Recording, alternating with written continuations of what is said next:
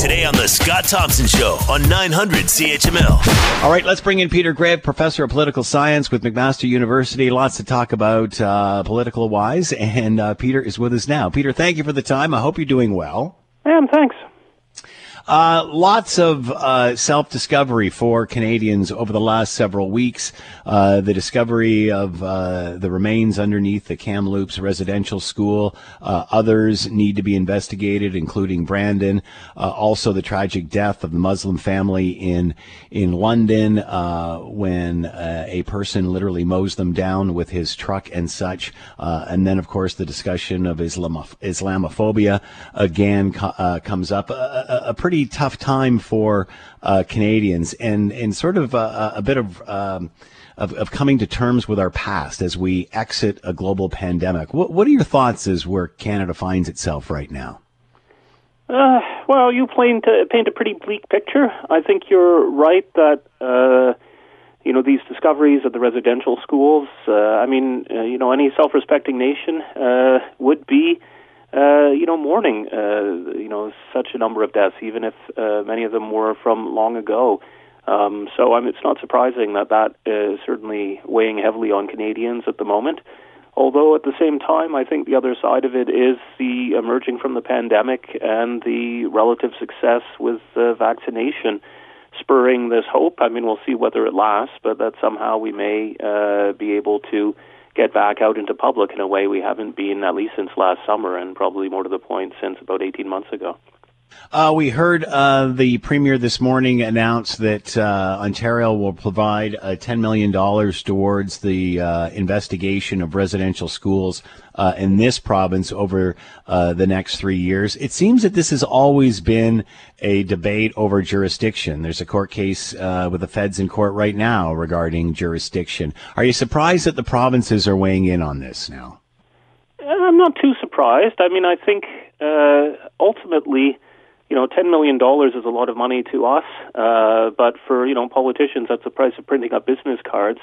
But it could be used to actually do something that's important in terms of, our understanding of what's happened and to bring some aspect of, well, maybe closure isn't the right word, but, to be able to face, the facts. We have the sort of nagging question. I mean, do we find these at every residential school? So, to cast light on that is probably pretty healthy for a political community and can be done at not a great deal of cost. So I think that's why we're seeing the premiers moving forward, having the capacity to do that. In many ways, at least, I think the federal government looking a bit slow. I mean, they talked about doing this in the past, but it always found that there was, better uses for the money. And who knows, maybe, one could justify that. But, I mean, given, the discovery in Kamloops, it's clear that this is something that needs to be done. I think it's being asked for by many Indigenous communities, and I think the broader Canadian population also, I think, wants a clearer accounting of this. Is this a tipping point for Canada on this issue? I don't think so. I mean, I don't think there really is a tipping point. I mean, we've been walking, I think, now for a couple of decades, and, with each step where we think we're, really got a sense of the nature of the Canadian political community, then we take another step and say, no, actually, there's a lot more we have to think about. I mean, even the language of genocide. I remember when the Truth and Reconciliation report came out, and you had me on your show, and, this was a kind of a new term to talk about cultural genocide, and, did it apply? Well, I think, now 6 or 7 years later, we begin to think a bit more, well, if there was a genocide, and there's many things that look like that, well, what does that really mean about our political community and the institutions that we venerate? How do we have to think about them differently? And that's a massive undertaking for individuals, but also collectivity to really relearn things that we thought we knew. And so, is this a tipping point? I don't think so. I think it's another point, though, where we come face to face with a past that we didn't think existed, and now we have to reevaluate. And so I think we will be in a moment of, asking these questions for the next year or so, and, presumably down the road there will be another moment like this where, again, we're called upon to to say, well, maybe we didn't understand things as well as we thought we did. You think about it, though, Peter, and, the Truth and Reconciliation aspect and Canada's relationship with its Indigenous community is one thing. On the other hand, there's just the sheer legalities of this. There's human beings that are buried where we don't have record, we don't know their ID, we don't know cause of death. This is going to be a very long, painful process, isn't it? I think so. And I think it's, again, on the one hand, there is a desire to move quickly on it, but I think again, the participation of communities whose children are being found there is really important to make sure that it's done in a way that responds to what they want to know and how they think about the appropriate manner is of kind of recognizing and marking this, and what the appropriate way is for a community to deal with the discovery of many of its children in unmarked graves, and how it wants to respond to it. So. And certainly, I think there's a need to move forward, but not to push it too fast, because I suspect within those communities themselves, there's a lot of disagreement about how do you struggle with learning things that you probably already knew, but now having to confront them too in a much more straightforward manner. Also, the tragedy which happened in London and this family literally being mowed down, murdered. One child, 9 years old, survives. The other 4 family members obviously gone. Again, the outpouring of shock, of disgust, all of that comes to mind, and then fast forward to a vigil that was held there, and politicians of every stripe show up and use the term terrorism. And I think why this is standing out is, whether it was the van attack in Toronto or what have you, that term hasn't been used before, or people avoided using that term. Now it seems that the Prime Minister and all politicians are eager to jump on that term. What's different here?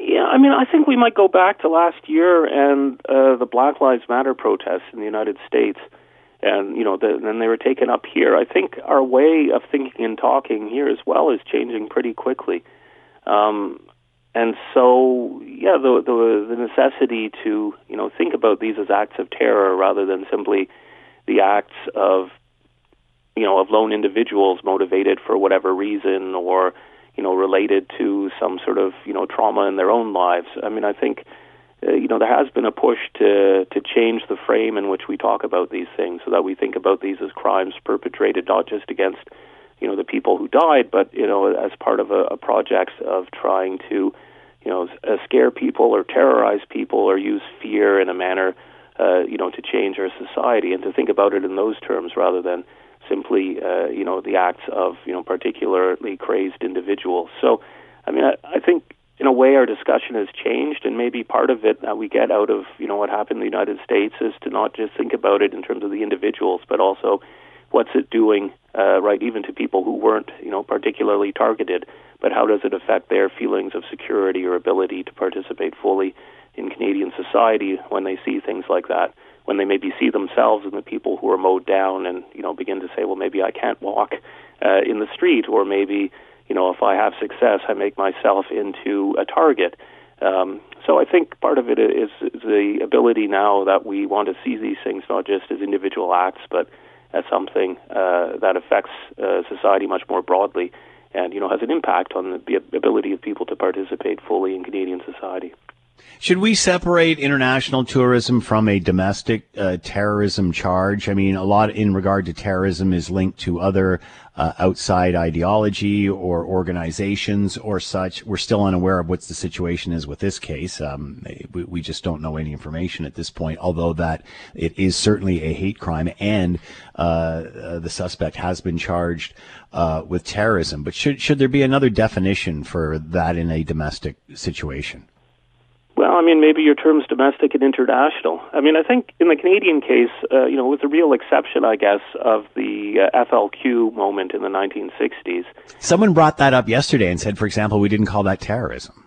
Yeah, I guess maybe not at the time, although in my lifetime, I think we've tended to, treat the FLQ as a terrorist organization, or at least use those terms with respect to it. But generally, with that exception, Canadians have lulled themselves into the idea that when these acts happen in Canada, somehow it's people, fighting some kind of war from somewhere else. And so it's, the example, of, say, the Turkish embassy being attacked and so on back in the 1980s. But, ultimately, there's plenty of use of terror, I think, within Canada, and we'll I think, have increasing, number of acts such as these. So, I don't think there's a problem in using the term. I think we can get hung up on the term, rather than sort of speaking plainly about, what were these people trying to accomplish, and think about it in those ways, because obviously there's obviously a politics to calling certain things terrorism or not terrorism. But, again, I think we can understand acts such as these, which seem to be not really about targeting the individuals, but more about targeting certain categories of people and presumably, trying to make them feel unwelcome or targeted within Canadian society, that we can understand as an act of terror. So is it significant that that leaders have used this term now? Is this now sort of a reckoning that, that's what it is and that's what we have here? Well, I mean, often I think politicians are a bit of a guidepost of where, the average Canadian is at. For the longest time, I think there was a difficulty in saying that, in a situation like this, it was terror. I mean, there's ways in which the term terrorism, and the term terrorist has been placed on certain people and not on others. And so the idea, and I think we saw this in the case of the United States when you had the bombing of the Oklahoma City building. Could a white guy be a terrorist? I mean, it seemed outside of the way that term had been defined in popular usage. But I think, in Canada in 2021, I think people can now see and name those things as an act of terror rather than trying to explain it as, a troubled individual or, some other characteristic. Again, I mean, we'll see what comes out of, the trial and the investigation of this. But, the idea that, such categories of people are capable of being terrorists in Canada, I think, is reflected in this. And, politicians feel that they can say that without getting a degree of popular blowback.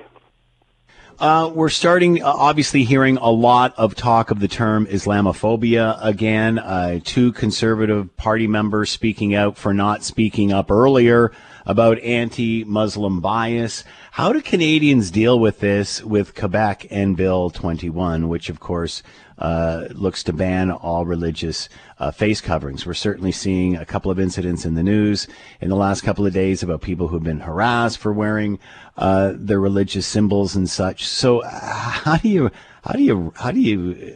square this circle when we have Bill 21 in Quebec? Well, I mean, I think, perhaps the first point is that probably most of these incidents in places like, there was a stabbing in Mississauga a couple of years ago, and now this probably had very little to do with Bill 21 in Quebec. So, a bit like, there's a discovery of the remains, and the Prime Minister's first instinct seems to be to blame the Catholic Church and go after the Pope. It seems that, here we are in southern Ontario, and our first reaction is a somewhat implausible claim that the solution is to criticize a Quebec government law, when presumably the drivers, that push people, in a case such like this to act are more likely, things found, in social media, our popular discussion here in southern Ontario and so on. So, to me, it's kind of avoiding dealing with the hard issues to go. Is it a distraction? Like, well, forget about me. Look at them. Look what they're doing. Yeah, I mean, I think there's plenty to criticize in Bill 21, but I think it's also a way of kind of making, us in English Canada blameless for these things by finding a pretty implausible straw person. And, it has the impact, obviously, within Quebec, where Bill 21 is a pretty popular law, but has its own internal opposition. But as soon as the rest of Canada begins to say, look, those terrible Quebecers, and they're so Islamophobic, it really rallies most Quebecers around, to say, really, what are you talking about? This happened in Ontario. I don't think you should be looking at us. And in many ways, it then strengthens the people who support Bill 21 because they can wrap it into a kind of Quebec nationalism. Look at the rest of Canada scapegoating Quebec again. So, again, there's plenty to criticize there, but I suspect we might do better both in terms of, encouraging people who, oppose Bill 21 in Quebec, but also in terms of dealing with the causes of situations such as this, to think a bit more about how is it that, young kids young people in Mississauga and the GTA are being radicalized in a way to go and do something like taking a car and, deliberately mowing down a family. Where does that come from? Now, obviously, a lot of that's going to be particular to a specific case, but, there's obviously things that are happening in our media and our culture that encourage or allow that to happen. And so let's think and talk about that, or let's think and talk about how our citizens in places like Mississauga, who now are saying, well, we don't feel safe. Can we really go on our daily walk? Well, how can we repair our community in terms of enabling those people, again, to feel safe and part of our community? So, yeah, I think there's plenty to do around our political leaders probably could have been a bit braver on Bill 21. Ultimately, that's going through the courts, and so there's kind of legal avenues around that. But in many ways, I think it's a distraction from really asking, well it's here in the GTA. How do we do that? And, again, I suspect, most of the people in our community who have issues with Islam are not looking at Bill 21. I suspect they have their own kind of global culture they can pull from. There's no shortage of stuff out there, particularly out of Europe, really developing this idea that somehow Islam is incompatible with Western liberal democracy. And, they're drawing on all that material probably a lot more than from a reading of Bill 21. So what is the rest of Canada to take from this then? What is the rest of Canada to take from Quebec's reaction to it? Do you just give them a pass? Do you question why they're doing what they're doing? How do Canadians process that? Well, I guess the first thing they have to do is kind of think about what the relationship is. It's a bit like if I have an uncle I don't like and I'm having a disagreement with him, and then someone comes and criticizes our family, well, suddenly he's my best uncle. There's a way in which, there's that kind of reaction. And so, a reaction out of the rest of Canada, look at terrible Quebec and Bill 21, particularly when it's in reaction to something that happened in Ontario, is only going to strengthen the kind of the reaction. But let's be honest, Peter, these issues have also happened in Quebec and in some cases more extensive. So it's not like it's Ontario blaming Quebec for its problem. I think Quebec has its own problem, but, at the moment it seems to be Ontario not really wanting to look inwards and kind of ask the question about why it's happening here. So, yeah, what's the answer? I think the answer probably is more to, follow the idea of saying, historically we've said this isn't Canada. This is something, something that's come from elsewhere and is in a way poisoning Canada, this kind of hatred. But it's not the kind of Canadian way. I think the discussion this time is a bit more to say, well, actually, no, there's probably a lot more, within Canada than we want to admit. That we actually have to think about how we think and talk about who's a Canadian, who isn't a Canadian, what is a Canadian, and confront that. And yeah, I think that's an important piece of the puzzle. If we just turn and say ultimately, look at Bill 21 and look, there was a Quebec mosque shooting, in a way it's also coming back to saying, well, this isn't Canada. Somehow it's Quebec that's, caused these problems.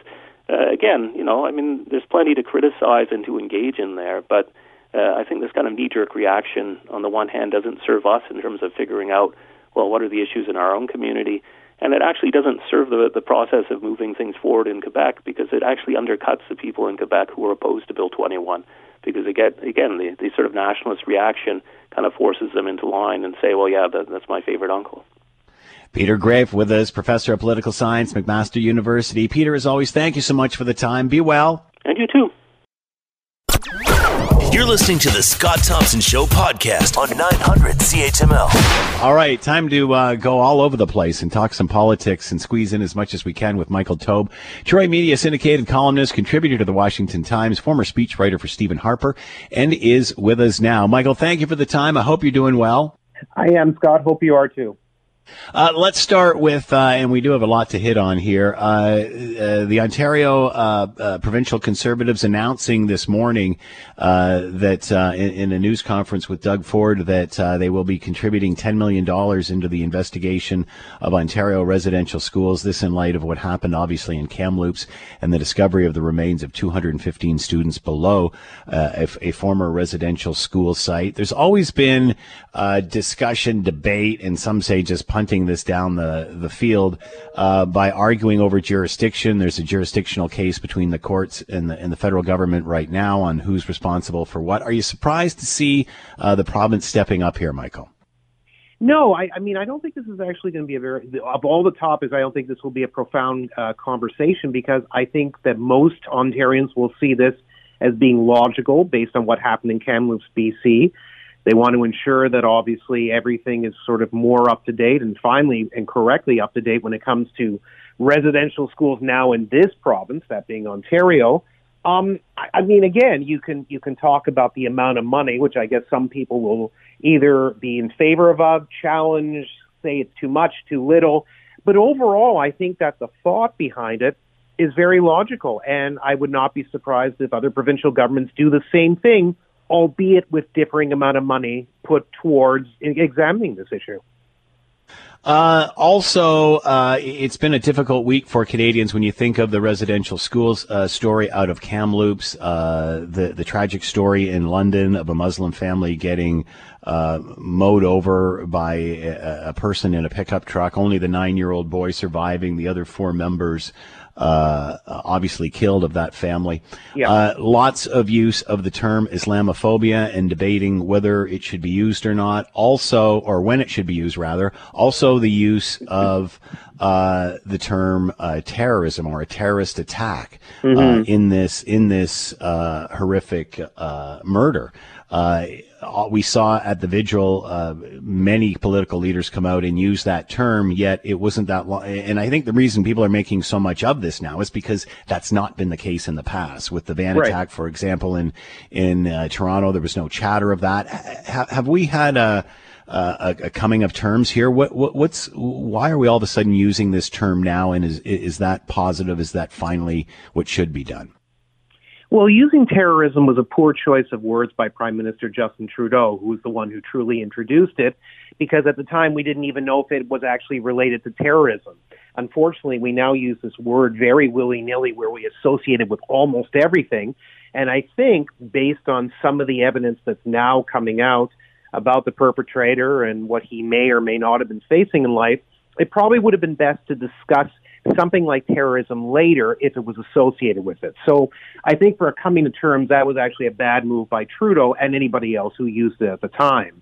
With Islamophobia, while you would prefer that people did not obviously use a term like that very widely, I think that in today's society, it's something that people are, at least if nothing else, willing to talk about, to consider, and to determine either what their point of view is on the matter or what society's point of view is on the matter. So, again, you would hope that it wouldn't dominate the conversation, because the loss of life of this poor family is the most important thing, and bringing this perpetrator to proper justice is also equally important.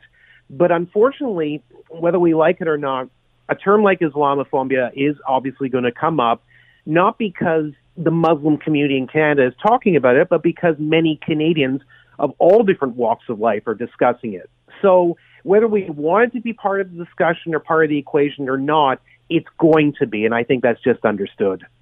What about the Conservatives' position on this? Tory MP Tim Uppal, I believe it was, came out and apologized basically for not supporting stances in the past. Michelle Rempel-Gardner also expressed some concern. What are your thoughts there? Is something happening here?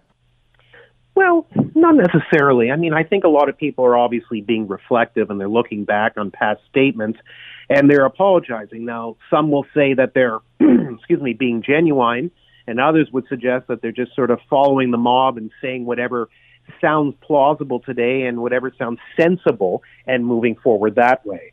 I mean, I leave it up to people to make their own decisions on whether it's genuine or not. But I think that a lot of people, when they sit back and think about issues, you have what is called, sober second thought. You reconsider some of the things that you've discussed in public, and some of them may have obviously been rightfully understood. They may have been completely acceptable. They may have been justified at that time. But when you've had some time to think about it, you wonder if the point you were trying to make or the statement you were trying to either agree or disagree with could have been said or could have been constructed in a different manner. As someone who obviously writes words for a living and has written columns and speeches for the better part of more than a quarter century, I understand how important words are, whether it's the written word or it's verbalized. And for that reason, unfortunately, they say print is forever, as the old statement goes, and that's definitely true. But in this day and age, a lot of the statements that we make, be it on, radio, TV, or social media or whatnot, are going to last with us for a long period of time. So I can understand why Mr. Appal and Ms. Rempel did what they did, and I wouldn't be surprised if others, as time went along, also had this sort of coming to terms moment with what they've said and whether they sort of regret the comment that they made or a series of comments they made, sometimes, days, weeks, months, years ago. But I think we have to take them at face value and look on a case-by-case basis rather than sort of making a blanket statement that they're all being honest or they're all being dishonest. That's the way I look at it anyway. All right, let's talk about the notwithstanding clause being used over the weekend in order to curb election spending. Give us a brief rundown on what happened and what this all involves. Well, again, this all heads back to the notwithstanding clause, and which is something that I think most people, no matter where you are on the political spectrum, would prefer was not used too frequently. In fact, the notwithstanding clause has been, I think it's been brought up less than 12 times in Canadian history. I think 10 with this decision by Premier Doug Ford to use it. Again, it depends how you look at it and how you look at the issue. Putting the notwithstanding clause behind, and I'm not, as I said, I'm not terribly in favor of using it, even if I understand it in this instance. I just think it's best to avoid it, and I get why people are mad about it. It comes down to a play of what organizations, in particular, in this case, public sector unions, can or cannot say during an election period. And, at one point, we used to have, say, more of a balance of freedom of speech where a lot of things were allowed up to a certain point, pretty late in the campaign, whereas this now restricts many of these unions, plus individuals and organizations, either in the public or private sector, from saying their mind or speaking their mind on particular matters of importance to them, whether it's an election issue, something about a political leader, something about a local MPP, whatever the case may be. Again, if you believe in free speech and you believe in intellectual discourse and discussion of debate on a wide variety of issues, well, you can maybe understand why Mr. Ford implemented the notwithstanding clause to try to restrict any one group, in this case primarily unions, from taking control of a debate and shifting everything to one direction. I think, unfortunately, in today's society, we often see that happening so much that even with something like a notwithstanding clause in place, that they're going to try to skirt around the issue or find ways around the perimeter to discuss certain matters no matter what. And that's unfortunate that that's going to also be part of the puzzle when the next provincial election is held at some point next year, because that this matter that we're seeing right now will be discussed more fiercely as time goes along. So if you believe in free speech, I don't think it's the best move that Mr. Ford has ever made, just to show you that I can be fair and that I don't sit and praise the Ontario PCs for everything they do. I've never praised any political party, quite frankly, for everything they do, but certainly in this case, I think it could have been handled better. But I certainly understand why it was done. I just don't sympathize with it. So what other options would they have had here? Well, the only other option you really have, Scott, is to have freedom of speech, to enhance freedom of speech and to have these discussions. Meaning that if there is a well-funded individual or group that exists in Ontario in the next election and he, she, they want to discuss this issue nonstop, buy ads everywhere, buy ads on TV, radio, newspapers, etc., and just keep plowing away in an open forum with open discussion, open debate, they can do so. At the same time, there's nothing saying that the other side couldn't do the same thing. Maybe they wouldn't be necessarily as well funded, but that means then they would have to be more intelligent and strategic in terms of getting their messaging out. And a lot of people now, especially, if you use young people or millennials who are very computer and tech savvy and have lots of interesting ideas how to get people to notice what they say or do, I think you could have a competitive environment where both sides of the issue are being discussed and people will just make their decision or base their opinion on whatever they like best or whatever they agree or disagree with. So that's really the best way to do it, because it's very black and white. You either have it or you don't have it.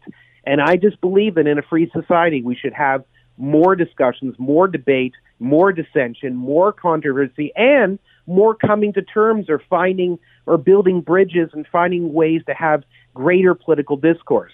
The problem is, in this era, with fake news and everything else being bandied about, it's much harder to do so. But it's still intellectual discourse and free speech are still the healthiest ways to do it.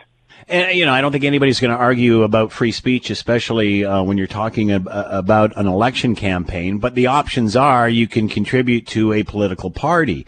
And again, I'm all for free speech and getting your points out. But doesn't this then become whoever has the most money gets has the loudest megaphone, and that's how the election is influenced? I mean, we've seen that in the United States over and over again, where it's not just the groups; it's groups of the groups of the groups that are buying ads. So, At what point where's the balance?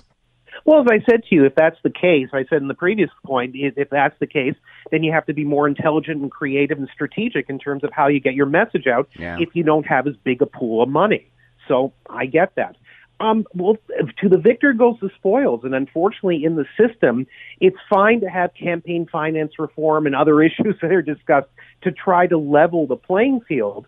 But you've correctly alluded to it, Scott, in a different way. If you have groups on top of groups on top of groups, then your influence, whether it be financial influence, political influence, or just personal influence, can obviously break away through many different branches and go in many different directions to try to get your point across, your statement across, your position across, or whatever the issue is.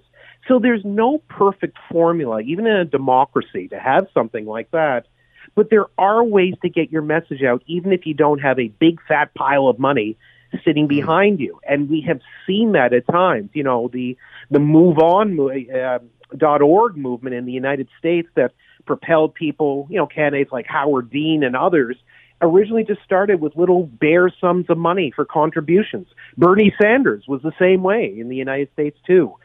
So you start off with these little bare sums of money and people just contributing $5, $10 per chance. But if you get millions of people or hundreds of thousands of people supporting you, your pot of money becomes much larger and your influence continues to increase, especially if the media covers you. So I would say that it's more difficult if you have less financial backers or a lot of money not behind you, but it's not impossible to get your message out. So I think it can be done.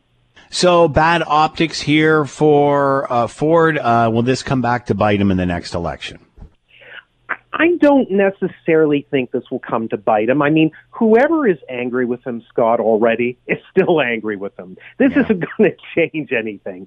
And even if people who voted for him last time, and you've probably seen this as well as I have, and I'm sure a lot of the listeners have too, you listen to people who said that, well, we voted for Doug Ford in 2018, or we also voted for his late brother, Rob Ford, for mayor, and maybe Doug as city councilor, but we're not doing this again. It's easier said than done right now. A day in politics is a lifetime, as the old saying goes, and we are still roughly about a year away from the next provincial election. And people have short memories. They really do. It doesn't mean that major issues or profound issues won't continue to resonate with the general populace. And if there's a huge controversy, people will obviously talk about it. I just don't think the use of the notwithstanding clause is going to necessarily capture the voters' imagination as time goes along. I think you'll have people who agree and disagree with it, people who feel that Doug Ford didn't go far enough or went too far. But again, it's much like the whole rigmarole we may remember in our pre-COVID days when we were talking about the size of Toronto City Hall being decreased to 24 seats. That was a major issue that was being discussed at that time. Yeah. But what else is new? It's changed because of COVID and other things. The political barometer moves in different directions. So, no, I really don't think this is going to cost them, except with the people who didn't like them already. All right, can't let you go before we squeeze this one in. Major General Danny Fortin filing a court challenge over his removal from the vaccine rollout campaign. What are your thoughts on this?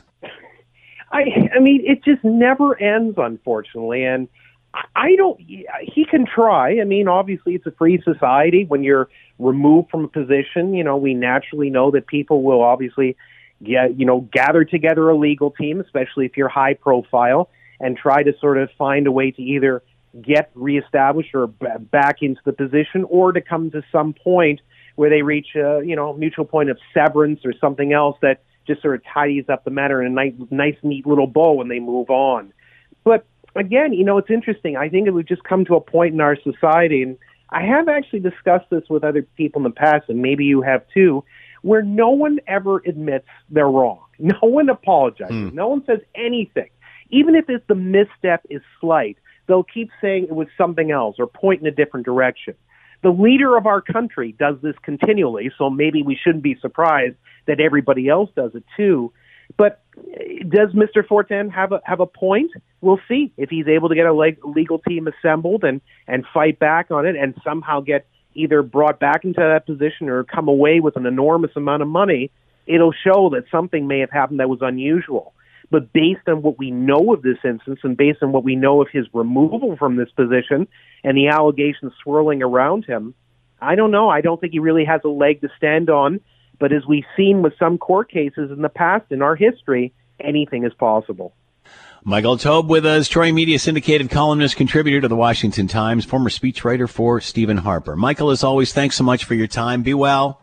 My pleasure. You too. The Scott Thompson Show, weekdays from noon to 3 on 900 CHML.